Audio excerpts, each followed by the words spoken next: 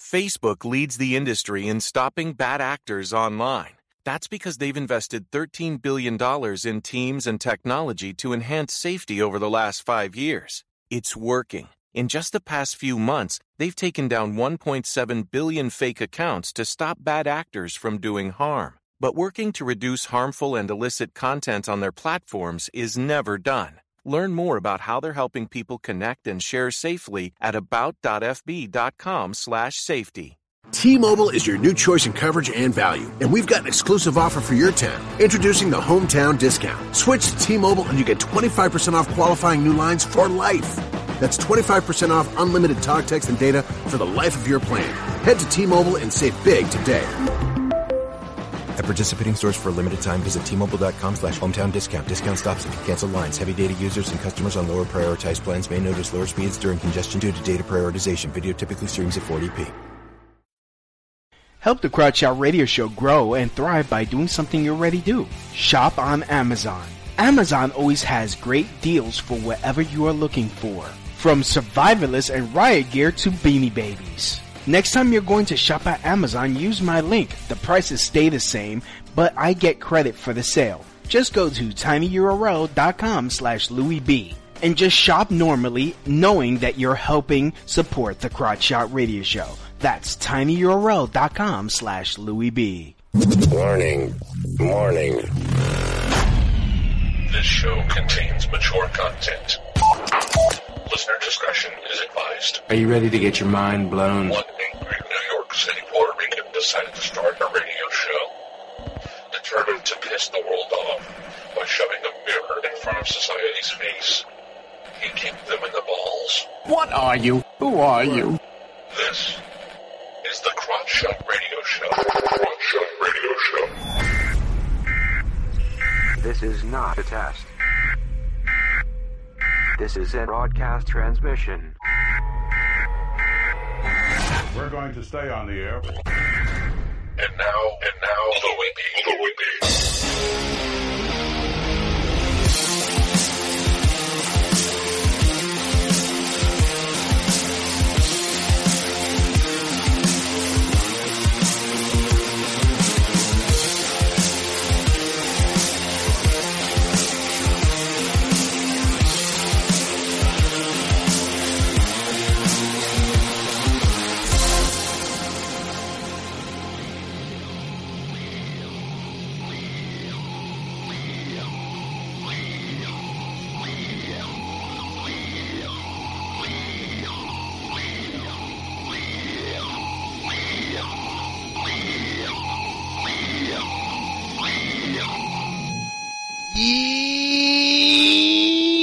Yo, welcome to the Crotch Out Radio Show, where we kick the issues in the balls.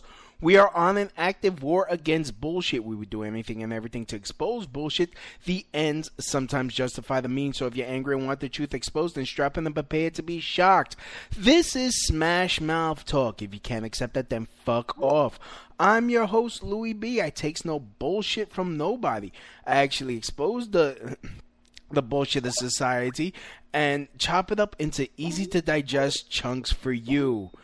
Today won't be any different. Today, I am honored to have Luis Guialdo. He's a Puerto Rican activist, ex-municipal legislator, and ex-candidate for state rep for Puerto Rico. Also a boxing fanatic. He wrote the article, Why Statehood is Bad for Puerto Rico, back in 2014 on damn it, how come I can't say this word now? Resupuestamedia.com. Luis, how you doing? I'm doing all right, Louis B. How about yourself? I'm okay. From one Luis to another Luis, welcome. Represent, thank you. So, actually, I have a tradition. Usually when I have another Puerto Rican on the show, I usually play a little something, or else riots will happen. And, you know, we just can't have that. Exactly. Two Puerto Ricans together and you have a problem. So yeah. No, because you gotta play. I have to play this, or else, you know, I'll get emails like, "Yo, why didn't you play it? You had another Puerto Rican brother on here." And here it is.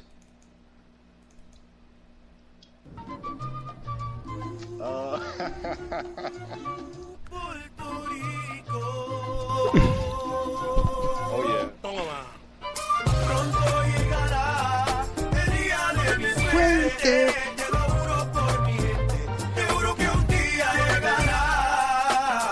And we won't stop. We always knew we make it, even though you play or hate it.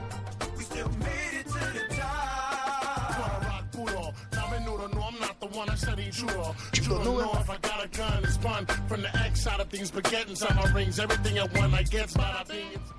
So yeah, I have to play. Yeah, that's just that. If I don't play it, then there's a hex that cast on the whole broadcast, and you know. No doubt. I mean, that's our second anthem. So there you go. Yeah. What the Mercado will come out from wherever he's hiding and kick my ass. So some of the spirits. Yeah, like Vertigo. So Exactly. either that or I'll get molested by that lady, that puppet lady that talks. Like Omai. Yeah. Isn't that like the female version of Walter Mercado? Well, isn't Walter Mercado the female version of Walter Mercado? Yeah, I guess it depends what day of the week it is. Yeah. So anyways, let me stop. So anyways, my first question is, since you are a boxing fanatic, Conor McGregor or Floyd Mayweather? I think both of that. I think that match is garbage. I'm not even gonna watch it. Really? It's an insult to boxing. I think it's terrible. I mean, McGregor is not a boxer. I mean, and even if he once was a boxer, which I don't know if he was, I'm supposing he was if he's gonna step into a ring. I mean, Floyd Mayweather has made folks like Cotto and Canelo, run for the money. What makes anybody think that McGregor's going to do anything other? It's just a circus show. I'm not even going to bother watching it. I was actually highly offended when I saw that they were going to pull that fight off. Right. So, and I'm not a big Mayweather fan either. So it's like I'm just gonna maybe watch the old classic boxing match on my DVR or something. I mean, I'm not gonna lie. I hope this guy gets his ass kicked. I hope Mayweather. Yeah. Oh yeah. Oh, I mean. Please, baby Jesus, I'd love for McGregor to knock the shit out of Mayweather. Baby Jesus. I don't think that's going to happen. I think we're going to just see 12 rounds of Mayweather running around. I mean, if it is 12 rounds, it's not a championship fight, so maybe 10 rounds of Mayweather ballet dancing around the ring. I don't really see how McGregor's going to hit him. Unfortunately, I'm really upset that fight's actually taking place. I'm hoping for adult Jesus, his father. And the Holy Ghost to jump in. So, and just tag team wrestling. I'm imagining everybody slapping each other's hands and jump in the ring. Yeah. Oh my God, King! So, anyways, Royal Rumble. Yeah, I'd watch that fight. So, anyways, I wanted to talk because you wrote this article back in 2014, which honestly, when I was reading it, it's very relevant today. Let me give some backstory to some of the Americanizados that listen to the show. Puerto Rico became an American territory in 1898 after the Spanish-American War. This meant that every person born on the island was an American citizen, and all males were subject to the draft. The island is considered a commonwealth. A commonwealth, in the case of Puerto Rico, means that it elects its own government and enacts its own laws subject to the U.S. Constitution and federal courts. To date, Puerto Ricans living on the island do not pay federal taxes, but cannot vote for president. Puerto Ricans have a non-voting representative in Congress. That's basically useless. Useless. Correct. Yeah. And not only that, but I think yesterday she expressed some of her disappointment in the press, stating that I'm going to try to quote her here, that it's difficult to be a congressperson in quotations when you represent more than maybe half of the states with representation in Congress, but you don't have a vote. Mm-hmm. So it is pretty much useless. And in fact, if you look at the historic record of all the resident commissioners we've sent to the Congress, they're very low productive. I mean, they miss most of their hearings. I mean, they have the highest absentee rate. So I mean, it's a pretty it's a cushy job. It is. It's a lame position. And not only that, but interesting fact, not sure if you knew this, but compared to the rest of the 500 or so, 400 or so congresspersons, they actually have the highest budget among all congresspersons. So really? Despite the fact they don't vote, I mean, they have a whole army of chauffeurs and state-funded offices. So that's an interesting fact. Why don't they send some of that money back so we can pay off this debt to these loan sharks? Amen. Yes. I agree with you. So, so I just want to go point by point. I also want to touch on some points that you didn't put in your article. Okay. As UK. For the audience, I did some research. All right. I love the tone you use. I did some research today. So, So, what won't change if Puerto Rico would become a state? I mean, traditionally, and you said that the article still has relevance today. Yes. And I think many of the arguments that they've used to support statement are the same arguments they've used maybe 50 years ago. Yeah. Actually, it was word for word from when I was doing some research, which is how I found your article. I believe there was this 20 plus year old excerpt from a book. And basically, a state point by point, which a lot of which I landed on the dark part of the web.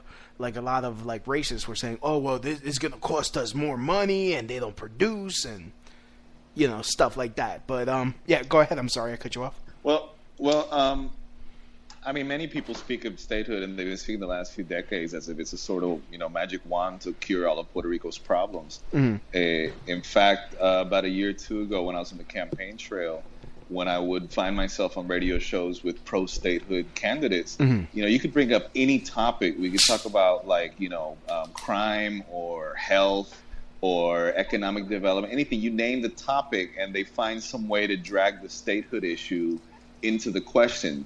And it has been used for the last decades by the statehood movement as a sort of Band-Aid that would be a cure for all for every Puerto Rican ail. Mm-hmm. And, unfortunately, that's kind of been ingrained into the psyche of many statehood supporters.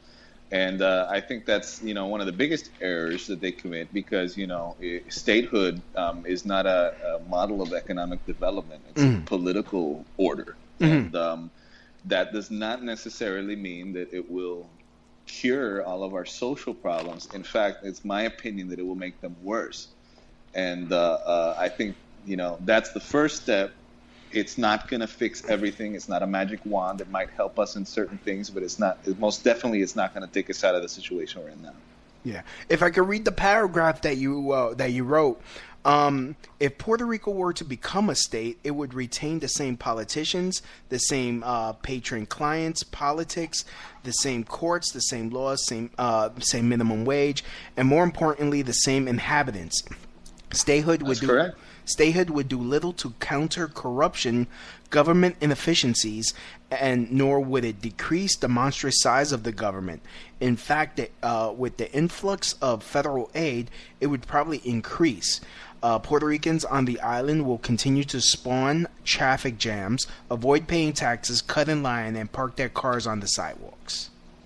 Yeah, and just to give you an example of how ingrained it is in the psyches of persons, I mean, every time, my grandfather, I like to use him as sort of like the prime example of what it is to be a pro-statehood fanatic, because sometimes we would be in lines in Kmart, and he would complain about how the lines are too long in Puerto Rico and how in the States they aren't that long. That's a lie. And how, we'd be in a traffic jam and he'd complain about how when he used to live in X state, the traffic wasn't as bad. But I mean, then again, it's a state of mental colonization, where you just automatically think that you're inferior and everything around you is inferior to that stateside fairy tale, of Disneyland, of what lots of statehooders think is going to become of Puerto Rico upon granting statehood. But like you said in the article, I mean, most of our politicians are already aligned to Republican and Democrat parties, and they're just going to be the same folks. They just run under a different flag. It's not going to change anything at all. I mean, Hell, if we could put all our politicians on a boat and swap them for new ones, I mean, I'd be up for changing to any status quo. Well, I mean, you know what that old saying. I mean, you have to change politicians as often as you change diapers for the same reason. Yeah, I like that one. That old saying. Well, that's an old saying. It's right. I forgot who said it, but it's not mine. It's yeah. But I mean, when you said corrupt politicians, this is a question I want to ask you because you know I'm a New Yorican if you can't tell,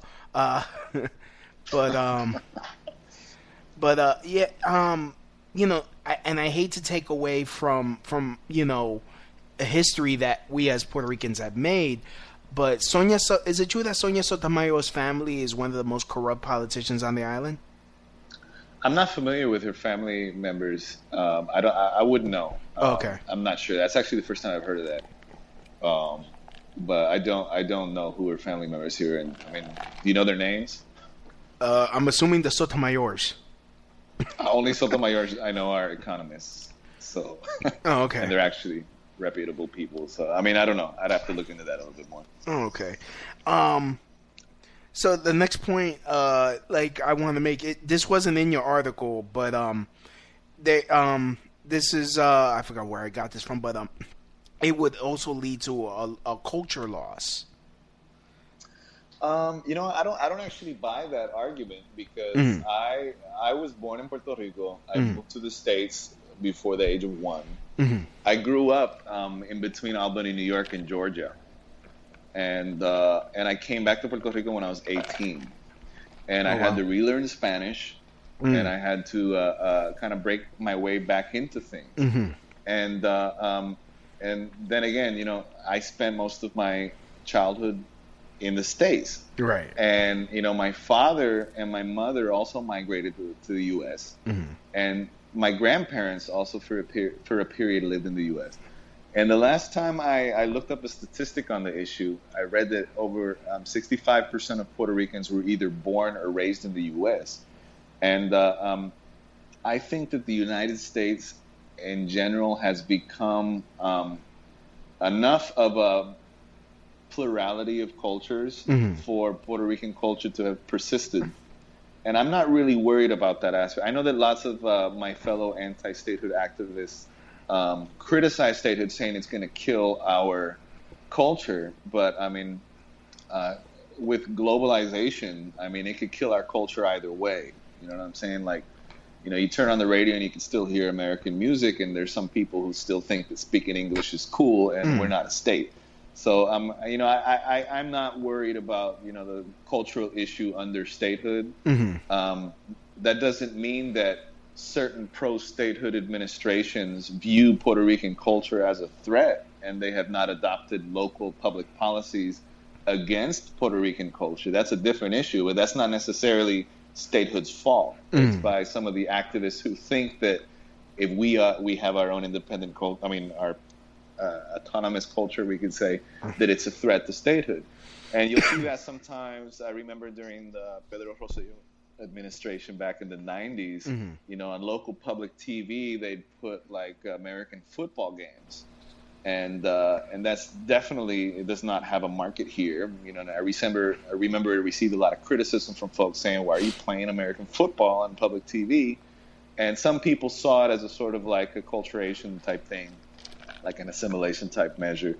But stuff like that. I mean, and I you know, you do see it every once in a while. I mean, there's some mayors here in Puerto Rico who have insisted on replacing all their stop signs with English stop signs, and you know, they've renamed the city police department into English, and park names into English. That's foolish, and I think that's sort of like the opposite of what you're stating, because there are people who think that Puerto Rican culture is an impediment to statehood, and you know, so I'm not worried about it. I'm more worried about local fanatics trying to erase Puerto Rican culture because they see it as an impediment to statehood.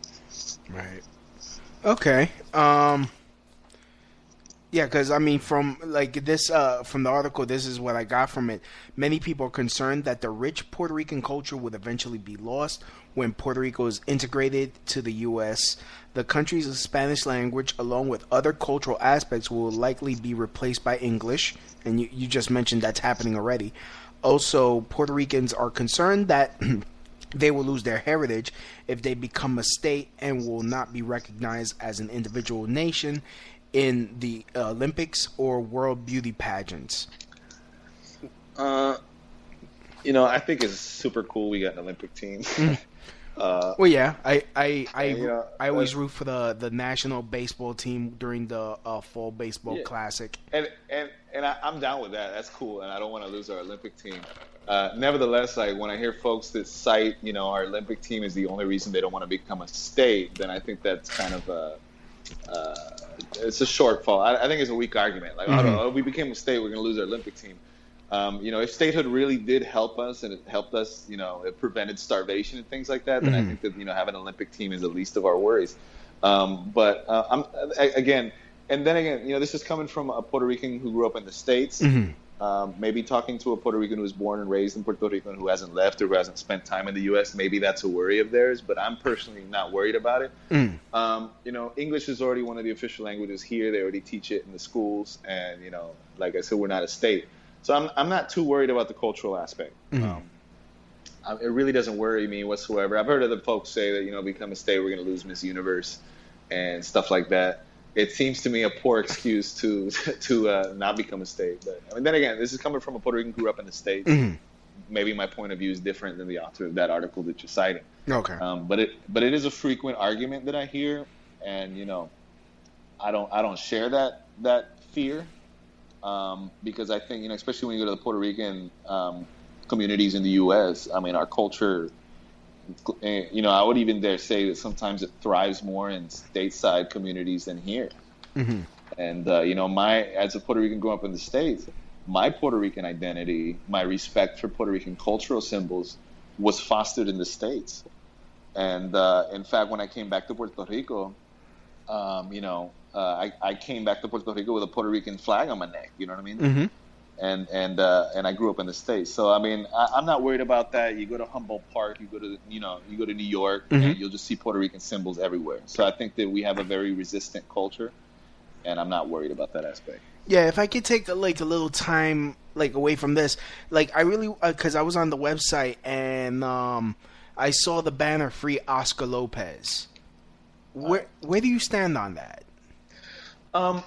Oscar is a byproduct of a colonial situation, and whether you agree or you don't agree with his methods, as long as you have a situation like we have right now in Puerto Rico, you're gonna have your figures like Oscar.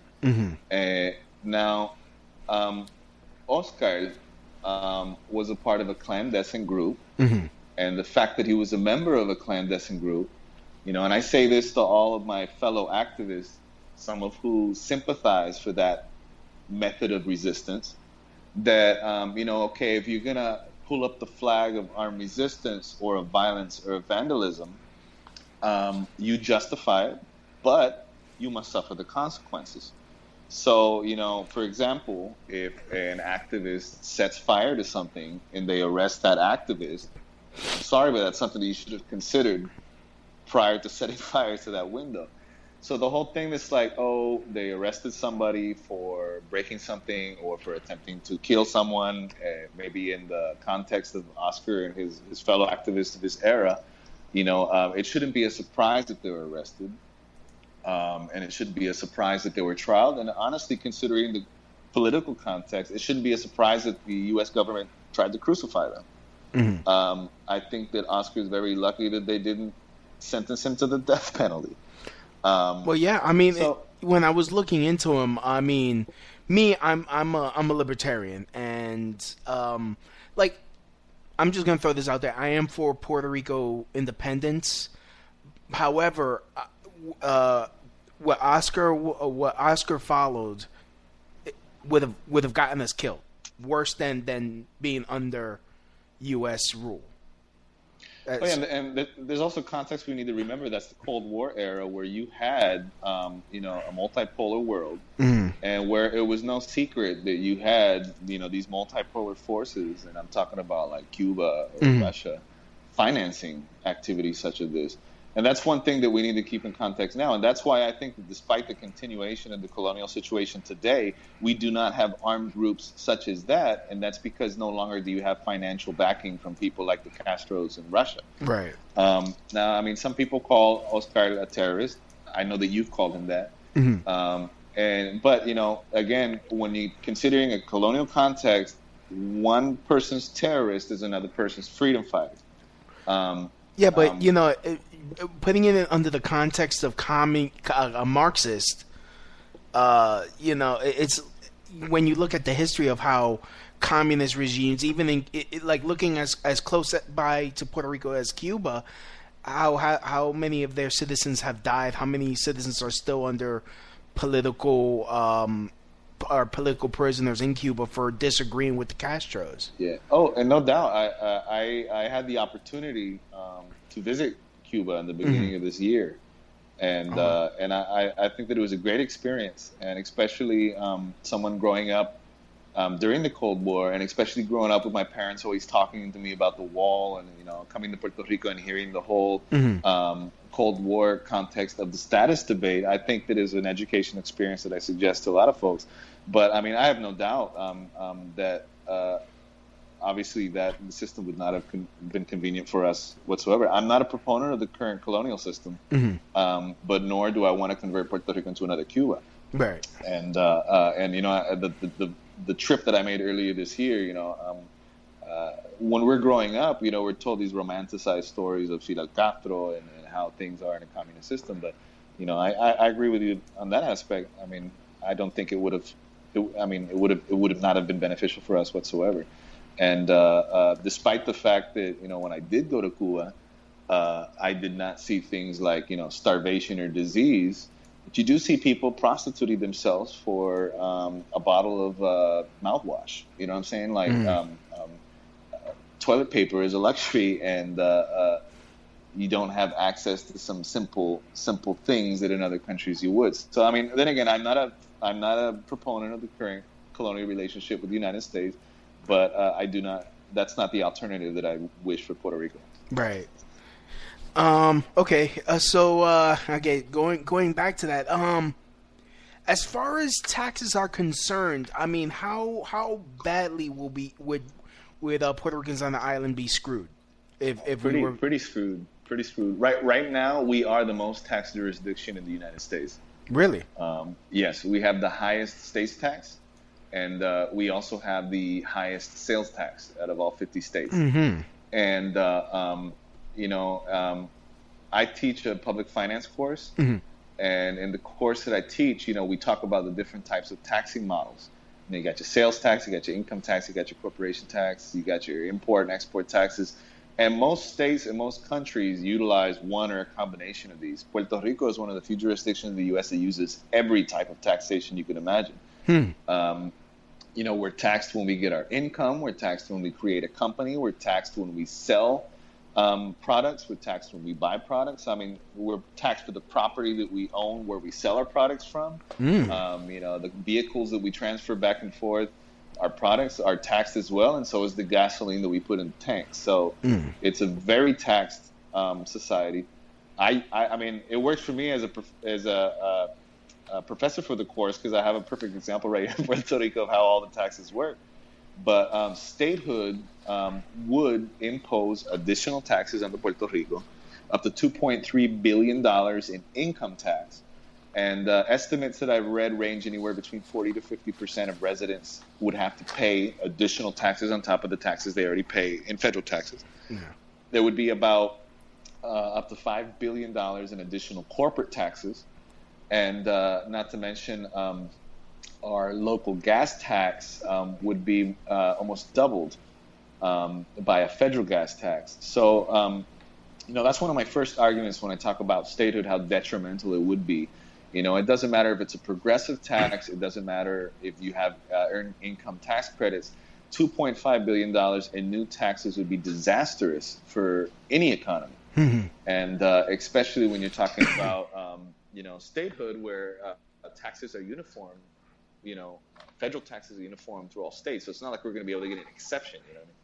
Right. So my argument has always started with that. The taxation is just crazy.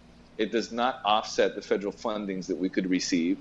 Even if we did offset the federal fundings, then you have to question yourself, is it really worth taxing 40 to 50% of the population to provide additional welfare dollars to Puerto Rico, which is not necessarily the type of economic development I think is beneficial for us. So those taxes are disastrous. Statehooders here argue that most Puerto Ricans fall so far under the poverty level that they wouldn't have to pay taxes. That figure I gave you, the $2.3 billion, already considers the tax credits, and it's still a very detrimental amount. So we're talking about taxes for days. Well, how would this affect a lot of the retirees that move back to the island? Well, remember, all of these retirees are on fixed income, right? You getting paid a certain amount no matter what. You know what I'm saying? And if the prices go up, if taxes go up, you're screwed. And then, lots of statehooders have argued that, since we'll be getting more federal funding, we could start downsizing the local government, which is true. And it's something that they need to say straight up. They would have to, massively cut public sector payrolls, massively cut other services in order to accommodate these federal fundings. Now, the question I have is, when we're in a situation where most states right now are fighting for more state rights, do we really want to do that? You know what I'm saying? Like, do we really want to dismantle our Puerto Rican government so that the feds can call the shots? Yeah, according to your article, Luis Fortuno, he cut 30,000 employees.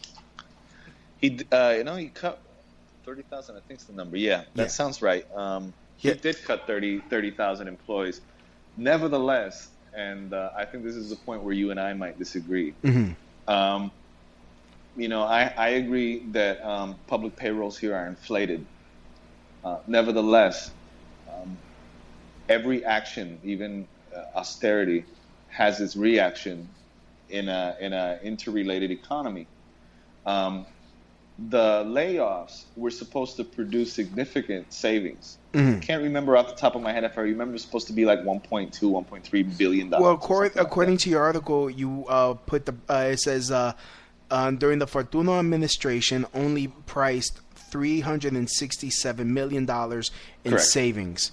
Puerto Rico, those were the final savings. Yeah, and that's because the layoffs also produced, new poor families that in turn would turn around and apply for the state-funded health care, and would turn around and apply for food stamps, and they would, foreclose on their homes, and so on. So there was a ripple effect in the economy while it took the economy time to adjust to these public sector layoffs. And the negative impact that had on the public budget offset lots of the savings that were projected from the savings that would come from the layoffs. Facebook leads the industry in stopping bad actors online. That's because they've invested $13 billion in teams and technology to enhance safety over the last 5 years. It's working. In just the past few months, they've taken down 1.7 billion fake accounts to stop bad actors from doing harm. But working to reduce harmful and illicit content on their platforms is never done. Learn more about how they're helping people connect and share safely at about.fb.com/safety.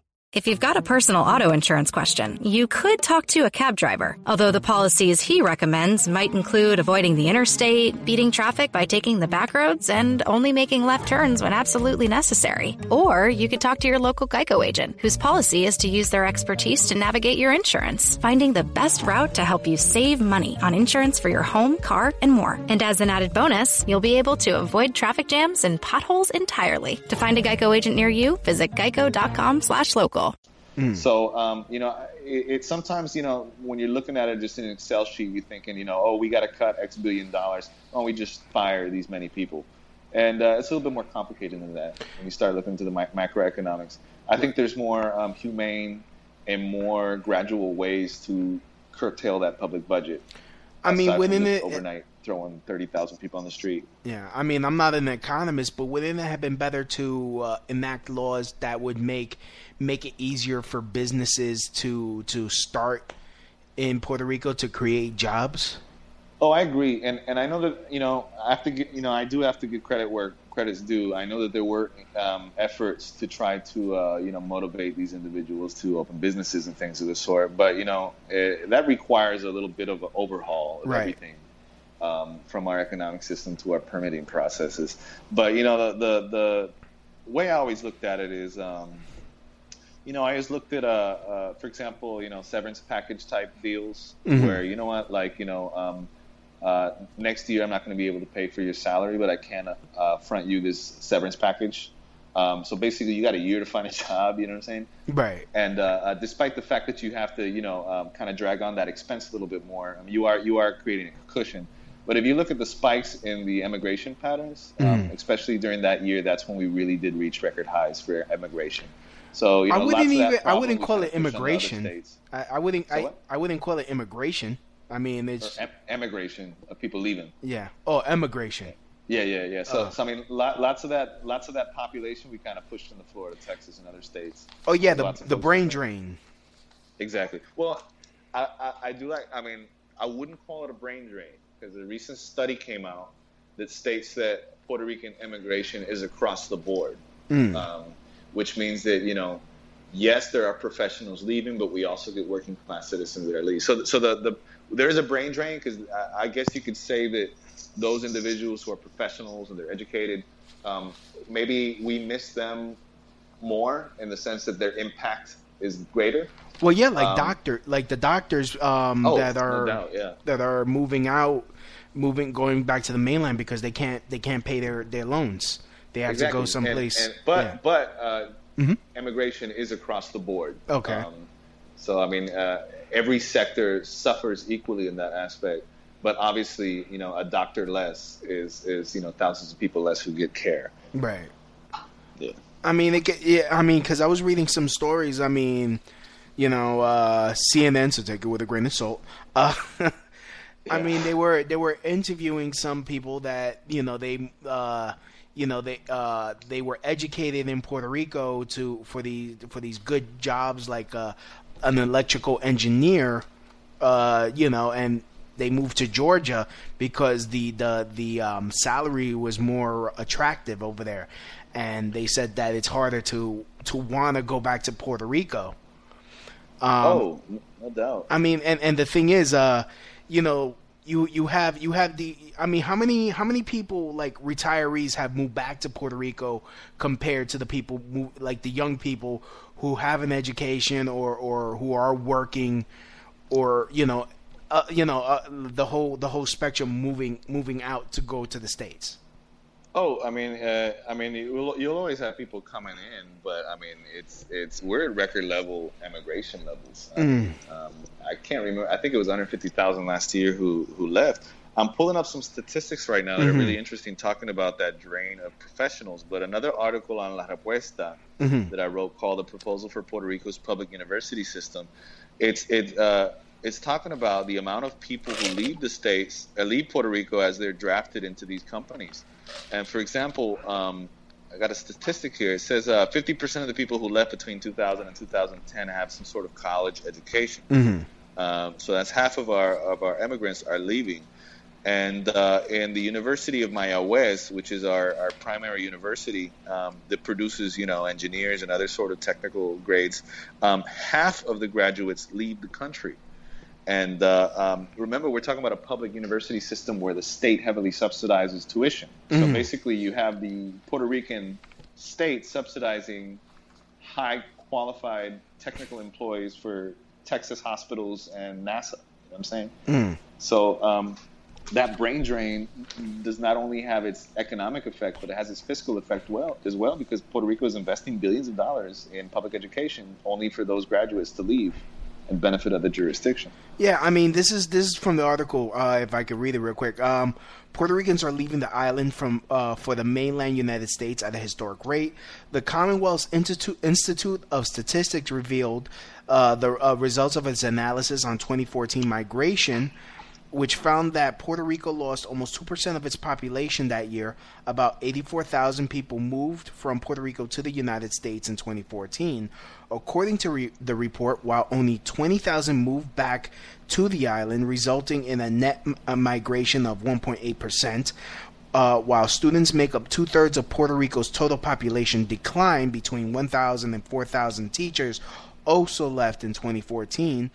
A similar number of retailers moved to the States the same year. The Institute of Statistics said more people with a degree greater than a high school diploma flew out of Puerto Rico in 2014. Those who moved back couldn't make up the difference, so 17,000 brains were lost. And for the fourth year in a row, there was an increase in the number of professionals who left the island. About 12,000 people, including managers, salespeople, healthcare workers, and educators, and the Institute said. In the following years, when the history about the current migratory wave is written, it will describe as the second great migration or second great exodus of Puerto Rico. That's right, and I would have to say that that's one of the primary roots of our fiscal situation, because you create your budget based on projections of your income in the next year. And, it's very hard to do that when you don't know if this year you're going to have 80 or 150,000 less citizens than you did last year. So the tax base is shrinking. And, for example, a couple months ago, the governor stated that, they created some projections to avoid certain sort of cuts. Unfortunately, recently they announced that the projections were not reached and the cuts are going to have to come into effect. So it's very difficult to do long-range planning. Even planning a year from now, if you do not know how many taxpayers you will have in the country. And that is a big issue. I mean, I'd have to agree to that. I mean, even not having enough workers to generate revenue so that way you could pay off these loan sharks. Yeah, totally. And not only that, but you were right about how, the brain drain, it is very tempting. I mean, back in 2008, I left Puerto Rico to start my graduate studies. And, I had a job here in Puerto Rico that, in Puerto Rico standards was an okay job. And that same job, same tasks, same office, same setting, in the States, in a little town called Opelika, Alabama, paid double what I got paid over here. So you literally doubled my salary overnight. And obviously, I wanted to come back to Puerto Rico after I finished my graduates.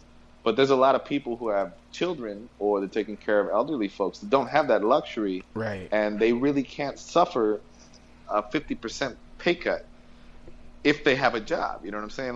Right. It's very tempting. And, I've heard stories of, government supervisors, you public servants who left to Florida to work at Walgreens because it paid double their salary. Wow. And you see that, and not only that, but the cost of living is lower over there. So, when you're talking in, just cents and dollars, I was going to say rice and beans. When you're talking in cents and dollars, you're talking about a minimum wage family here in Puerto Rico who have the opportunity to go to the States, double or triple the salary, and pay less for their monthly groceries. And there's a lot of people, to them it's a no-brainer. They'll hop on a plane and they'll leave. Do you believe that there's an active war, like an active war against Puerto Ricans, and more specifically against Puerto Rico, that basically that we're being sabotaged? Well, the island is being sabotaged, so that way we can't pull ourselves up by our bootstraps. I wouldn't say that the key word is a war. I don't think that smoky dark room of bondholders were like, hey, let's declare war on Puerto Rico and screw them over. I don't think that was the issue. I think it's more like we are collateral damage or cannon fodder. where they're just like, let's make some money, and it's not our fault, and it's not our problem if these people suffer. But yes, I do think that there's an agenda.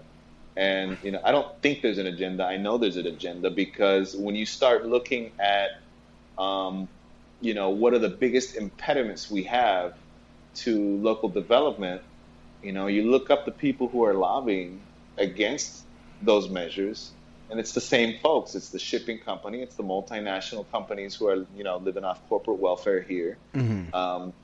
So yeah, there is an agenda, and there is very big interests that don't want the situation to change, and that are making crazy money off of people suffering and the economy collapsing here in Puerto Rico. Yeah, I've heard stories about like Puerto Rico, the Puerto Rican government couldn't fix a water purification plant. Because these loan sharks just jumped right in. It's like, no, we got to get paid first before you provide the people clean water. That's right. And we're talking about vulture funds Mm-hmm. that specialize in troubled economies. These people like this kind of stuff because it puts them in a certain position where they can ask for anything they want and they can get it. And when you factor in the fact, pardon the redundancy, but when you factor in, their top dollar Washington D.C. based lawyers and the millions of dollars they pump into lobbying, they're unstoppable. And but yeah, these folks don't care, and they specialize off this stuff. You look at the same folks right now who are making millions of dollars in Puerto Rico. Mm-hmm. It's the same folks who had their hand dipped into Detroit, the same folks who had their hand dipped into the Greeks, and the same folks who had their hands dipped into the Ukraine. These people live off of this. In fact, when Puerto Rico, when shit hit the fan back in like 2013, 2014, Mm-hmm. Even mutual funds like, Oppenheimer multiplied their shares by 8. When the economy's collapsed and Moody's and Finch's starts taking away your credit rating, and you multiply your investments by 8, you know what I'm saying? It's bad and it's going to get worse, but these folks live off that. And, you look at these, you just look at the investments. They've gone up over the years during crisis. So, these are folks who specialize in this, and there's no hiding it. I'm not a conspiracy theorist here. That's just how it is. That's my job. Yeah. Don't worry. I'll find these motherfuckers. No. So, no. Their name. We got their names. Their names are in the lawsuits. We know who they are. What are these lawsuits? Can you? Because I didn't find anything about lawsuits. Man, there's so many lawsuits. It's like they got them already written, and they're just kind of waiting to see who's governor so they can throw the name on the lawsuit and file it. Against Puerto Rico. There's just layers of lawsuits. I don't even know where to start with that. Are you familiar with Puerto Rico's efforts of the La Quiebra Criolla, the local bankruptcy law? Are you familiar with that by any chance? No, I'm not. Well, back in 2014-ish, Mm-hmm. Puerto Rico, prior to Promesa, did not have any sort of restructuring mechanism. Promesa is the bill signed by Obama that basically had assigned babysitters to us. Correct. Yeah. Mm-hmm. And Puerto Rico, 2-3 years ago, did not have any sort of legal mechanism to refinance debt. When you and we can't pay our mortgage, we at least have a couple options where we can go to the bank, be like, yo, I can't pay, your losses are going to be worse if you don't negotiate with me. And at least that gives us some sort of leverage. Right. Puerto Rico did not have a mechanism like that. It used to have access to Chapter 9 bankruptcy in the United States. But in the 80s, Puerto Rico was, they took that mechanism away. Why? So from the 80s to the present, we have not had a way to restructure our debt. And, the Puerto Rican government, was like, all right, well, if Chapter 9 doesn't apply to us, we'll go ahead and approve our own local, restructuring law. And the bondholders jumped on that, and they were able to get it declared unconstitutional. And that was just the first of a string of lawsuits. I mean, we've had lawsuits overturning any law that could possibly dip their hands in the pockets of the bondholders. And right now, the Federal Control Board here in Puerto Rico is overseeing what is sort of bankruptcy procedure. And last time I checked the docket, there was over 60 type of creditors who have tried to dip their hands into it. So I mean, we're talking about dozens of different, bondholders, each of them with their own lawyers, both local and, federal, and numerous cases that have reached the Supreme Court already. And, it's just a heyday for lawyers. I mean, they're probably the ones who are getting the best deal out of all this. Yeah. I'm surprised Puerto Rico hasn't done what the U.S. has done. I mean, what the U.S. does, they have this link where you could go, and if you want to donate to specifically pay down the debt, there's an option to do that. How come Puerto Rico hasn't set something up like that, so that way people like me that live here, we could throw in $10-15, or whatever to help pay down and save the island?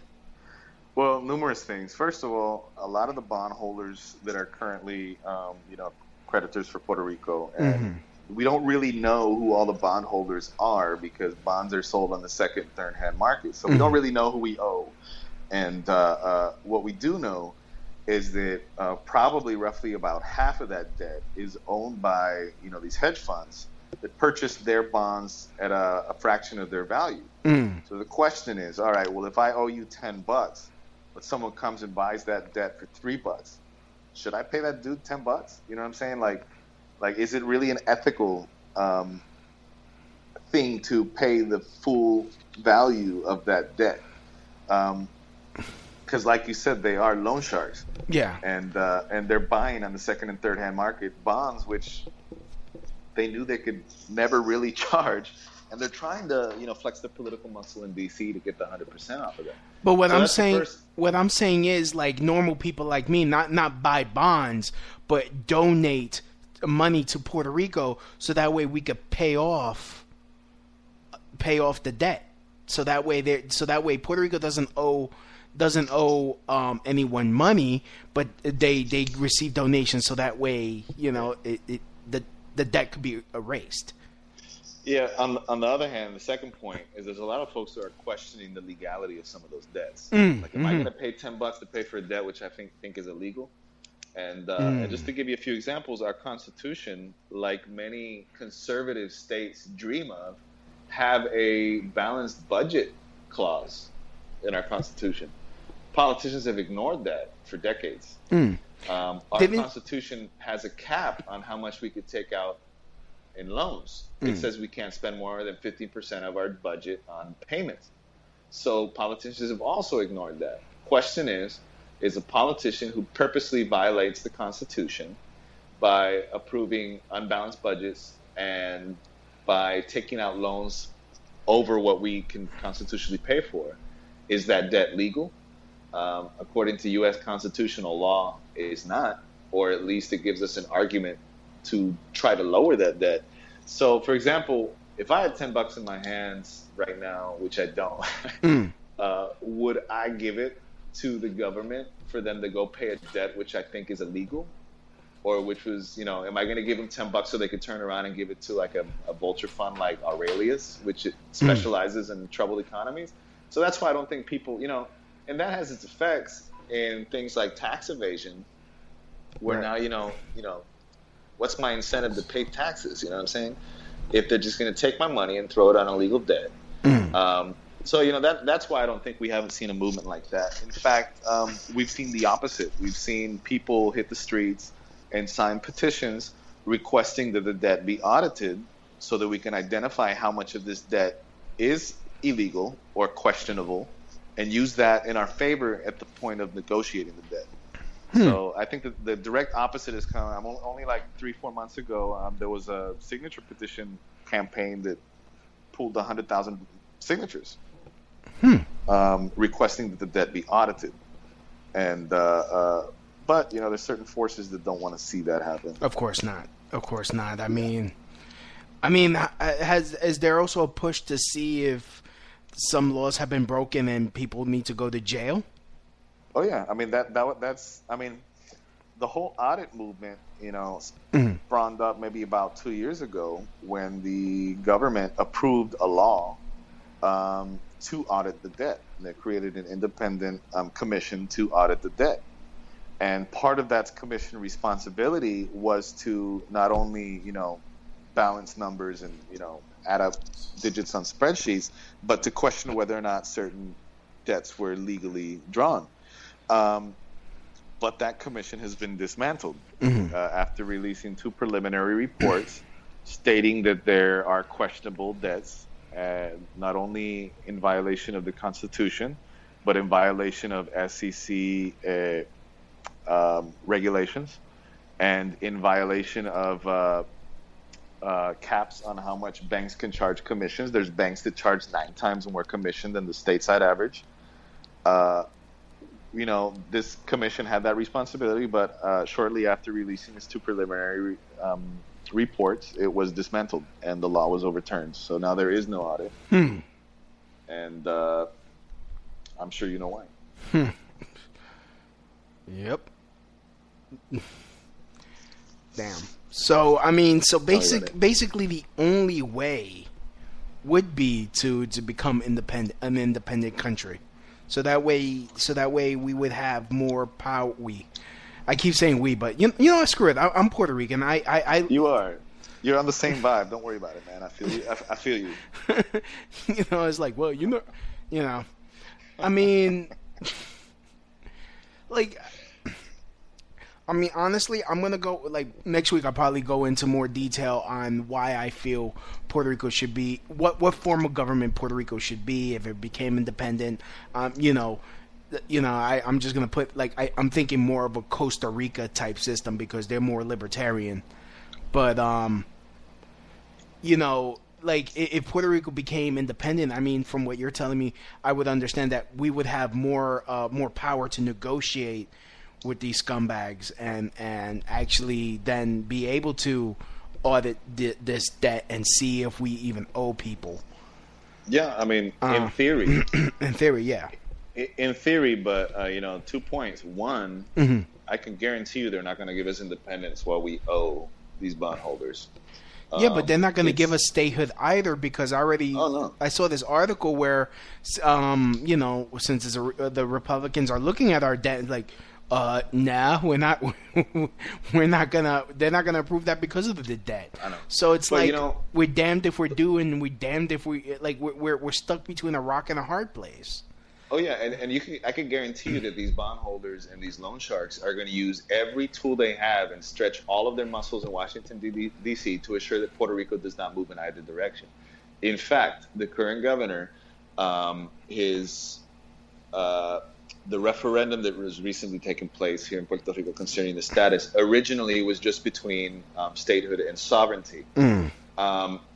Shortly after, there was a group of 8 Republican senators, very powerful senators, that signed a letter to the Department of Justice demanding that in that ballot the current status be included in the options. And I highly doubt that they wanted to do it in order to be democratic or to give a voice to a certain amount of people. And I'm in favor of being as democratic and inclusive as possible.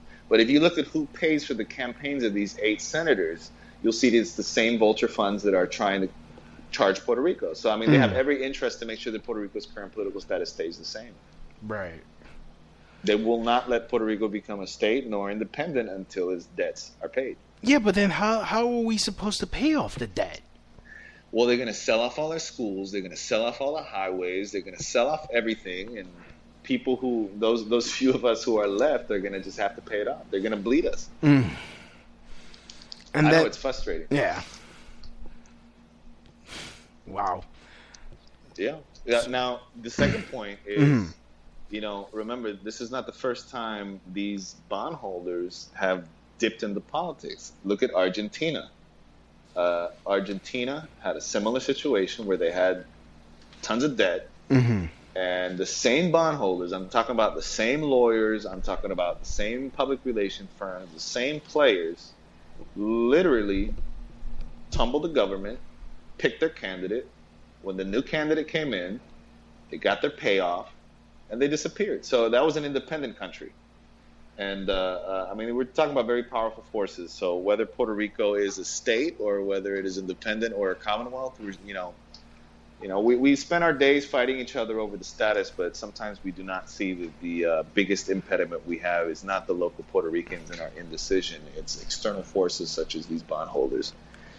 But we goof on Nigeria for sending those scam emails, but they were able to pay off the IMF. So that's right. Yeah. That is hey guys, get to typing. Yeah, exactly. I might start sending out some scam emails myself. Yeah, right. just try to get out of this. Get out of this debt. Get out of this debt. Hi, I am Prince Jose Ruiz. Yeah. I have $50 billion. I have a magnificent inheritance that I'd like you to help me withdraw. Just send me $200 in Western Union, and we'll call it and split. Yeah, we could do this. Yeah, we could do this. Hey, we got a new business model. We got a new yeah. Hey, and it's more honorable. It's more honorable than some of these loan sharks that are hovering over us right now. Exactly. Scam. Start emailing people from the South. So anyway, exactly. I'm just kidding. Yeah. From the South. What are you doing? South. What's your problem with the South? What's wrong with you?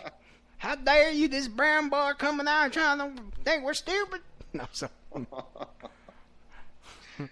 Shannon, get me my gun. I'm headed to New York City.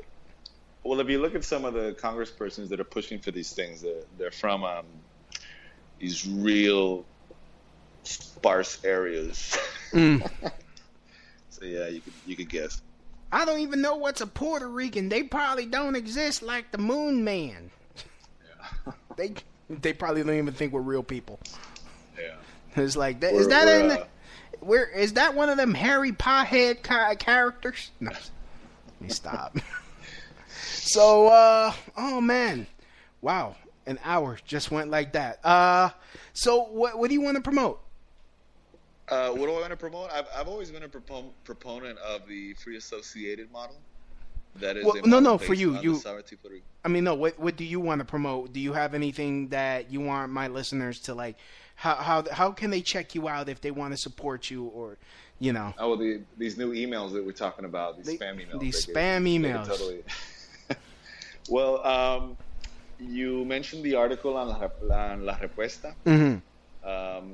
If you pull me up on Twitter, Luis Gallardo with 2 L's. I said that in like American English. So Gallardo. That people can spell it right. Gallardo. Luis Gallardo PR. On Twitter or on Facebook, you'll find a nice archive. Oh, and LuisGallardoPR.com, which is my old campaign URL, but it's still up. Okay. And that's where you can get not only that article, but if you specifically like sub-search for statehood, it's a topic I really enjoy, and you'll find a couple dozen articles on the matter. All right, man. You are a great guest. Thank you for coming on. It was an honor. It's always great. It's always great having another Puerto Rican, another brother on the air, and of course, I got one request. Yes. Could you play that big pun again? Oh, I was actually about to. Oh, nice. And go for it. Yep. And let's see. What dish? Oh, oops. Puerto Rico. Toma. Pronto llegará el día de mi suerte. Te lo juro por mi gente. Te juro que un día llegará. And we won't stop. We always knew we'd make it. Even though you play it, we still made it to the top. Wanna rock puro. La menudo no. You don't know if I got a gun, it's fun. From the X side of things, but getting some my rings. Everything at one, I get bada bing. It's mine, I shine like money that sound like Biggie. Fuck around my town, boogie down my city. Come around, get pound. All right. Excellent. Yes. Thank you. No problem. No, I have to do that to keep the bad spirits away. Nice. You gotta, you can't do that because I do that for my ancestors. Good. Excellent. So thanks, man. I had fun on the show. Thanks a lot. You're always welcome to come back. If something else comes up, can I have you on the show again? Sure, no doubt. And I'm putting you on the spot. And when that email business goes off, then yeah, let me know because I know how to write some. I know how to write some bullshit. You know what I mean? Nice, good stuff. All right, man. Well, appreciate it. Gracias, Luis. Okay, no doubt. Yeah, like to thank everyone for listening to the show. Smash the like button. However you're listening to the show, you could always follow me on Twitter at LouisB1 or Louis B Comedy on Facebook. Also, you could follow the show. Please subscribe on iTunes, Google Play Music, iHeartRadio, TuneIn Radio, Stitcher, and also Spreaker. Of course, Spreaker. How you're listening, please like and subscribe so that way you can always be up to date. And again, like, comment, subscribe. And as always, from my house to your house, mahalo. Warning.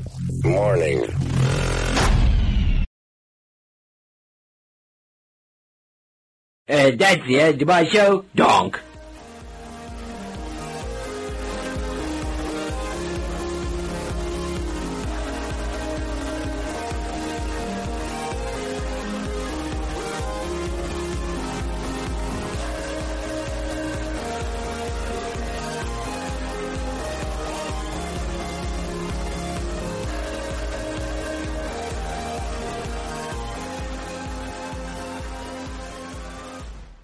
Help the Crowd Shout Radio Show grow and thrive by doing something you already do. Shop on Amazon. Amazon always has great deals for whatever you are looking for. From survivalists and riot gear to beanie babies. Next time you're going to shop at Amazon, use my link. The prices stay the same, but I get credit for the sale. Just go to tinyurl.com/LouisB and just shop normally, knowing that you're helping support the Crowd Shout Radio Show. That's tinyurl.com/LouisB. More than 1 in 3 people will face cancer in their lifetime. Unfortunately, fear can stop you from getting your cancer screening, but it won't stop cancer. Early detection can save your life. Don't wait for symptoms to appear to act. Cancer screening is safe, effective, and accessible for everyone, including free or low-cost screening programs. Go to cancerscreeninfo.com right now for free screening resources and recommendations from the American Cancer Society. Don't wait. Early detection can save your life. Go to cancerscreeninfo.com today. Cancerscreeninfo.com. Facebook leads the industry in stopping bad actors online. That's because they've invested $13 billion in teams and technology to enhance safety over the last 5 years. It's working. In just the past few months, they've taken down 1.7 billion fake accounts to stop bad actors from doing harm. But working to reduce harmful and illicit content on their platforms is never done. Learn more about how they're helping people connect and share safely at about.fb.com/safety.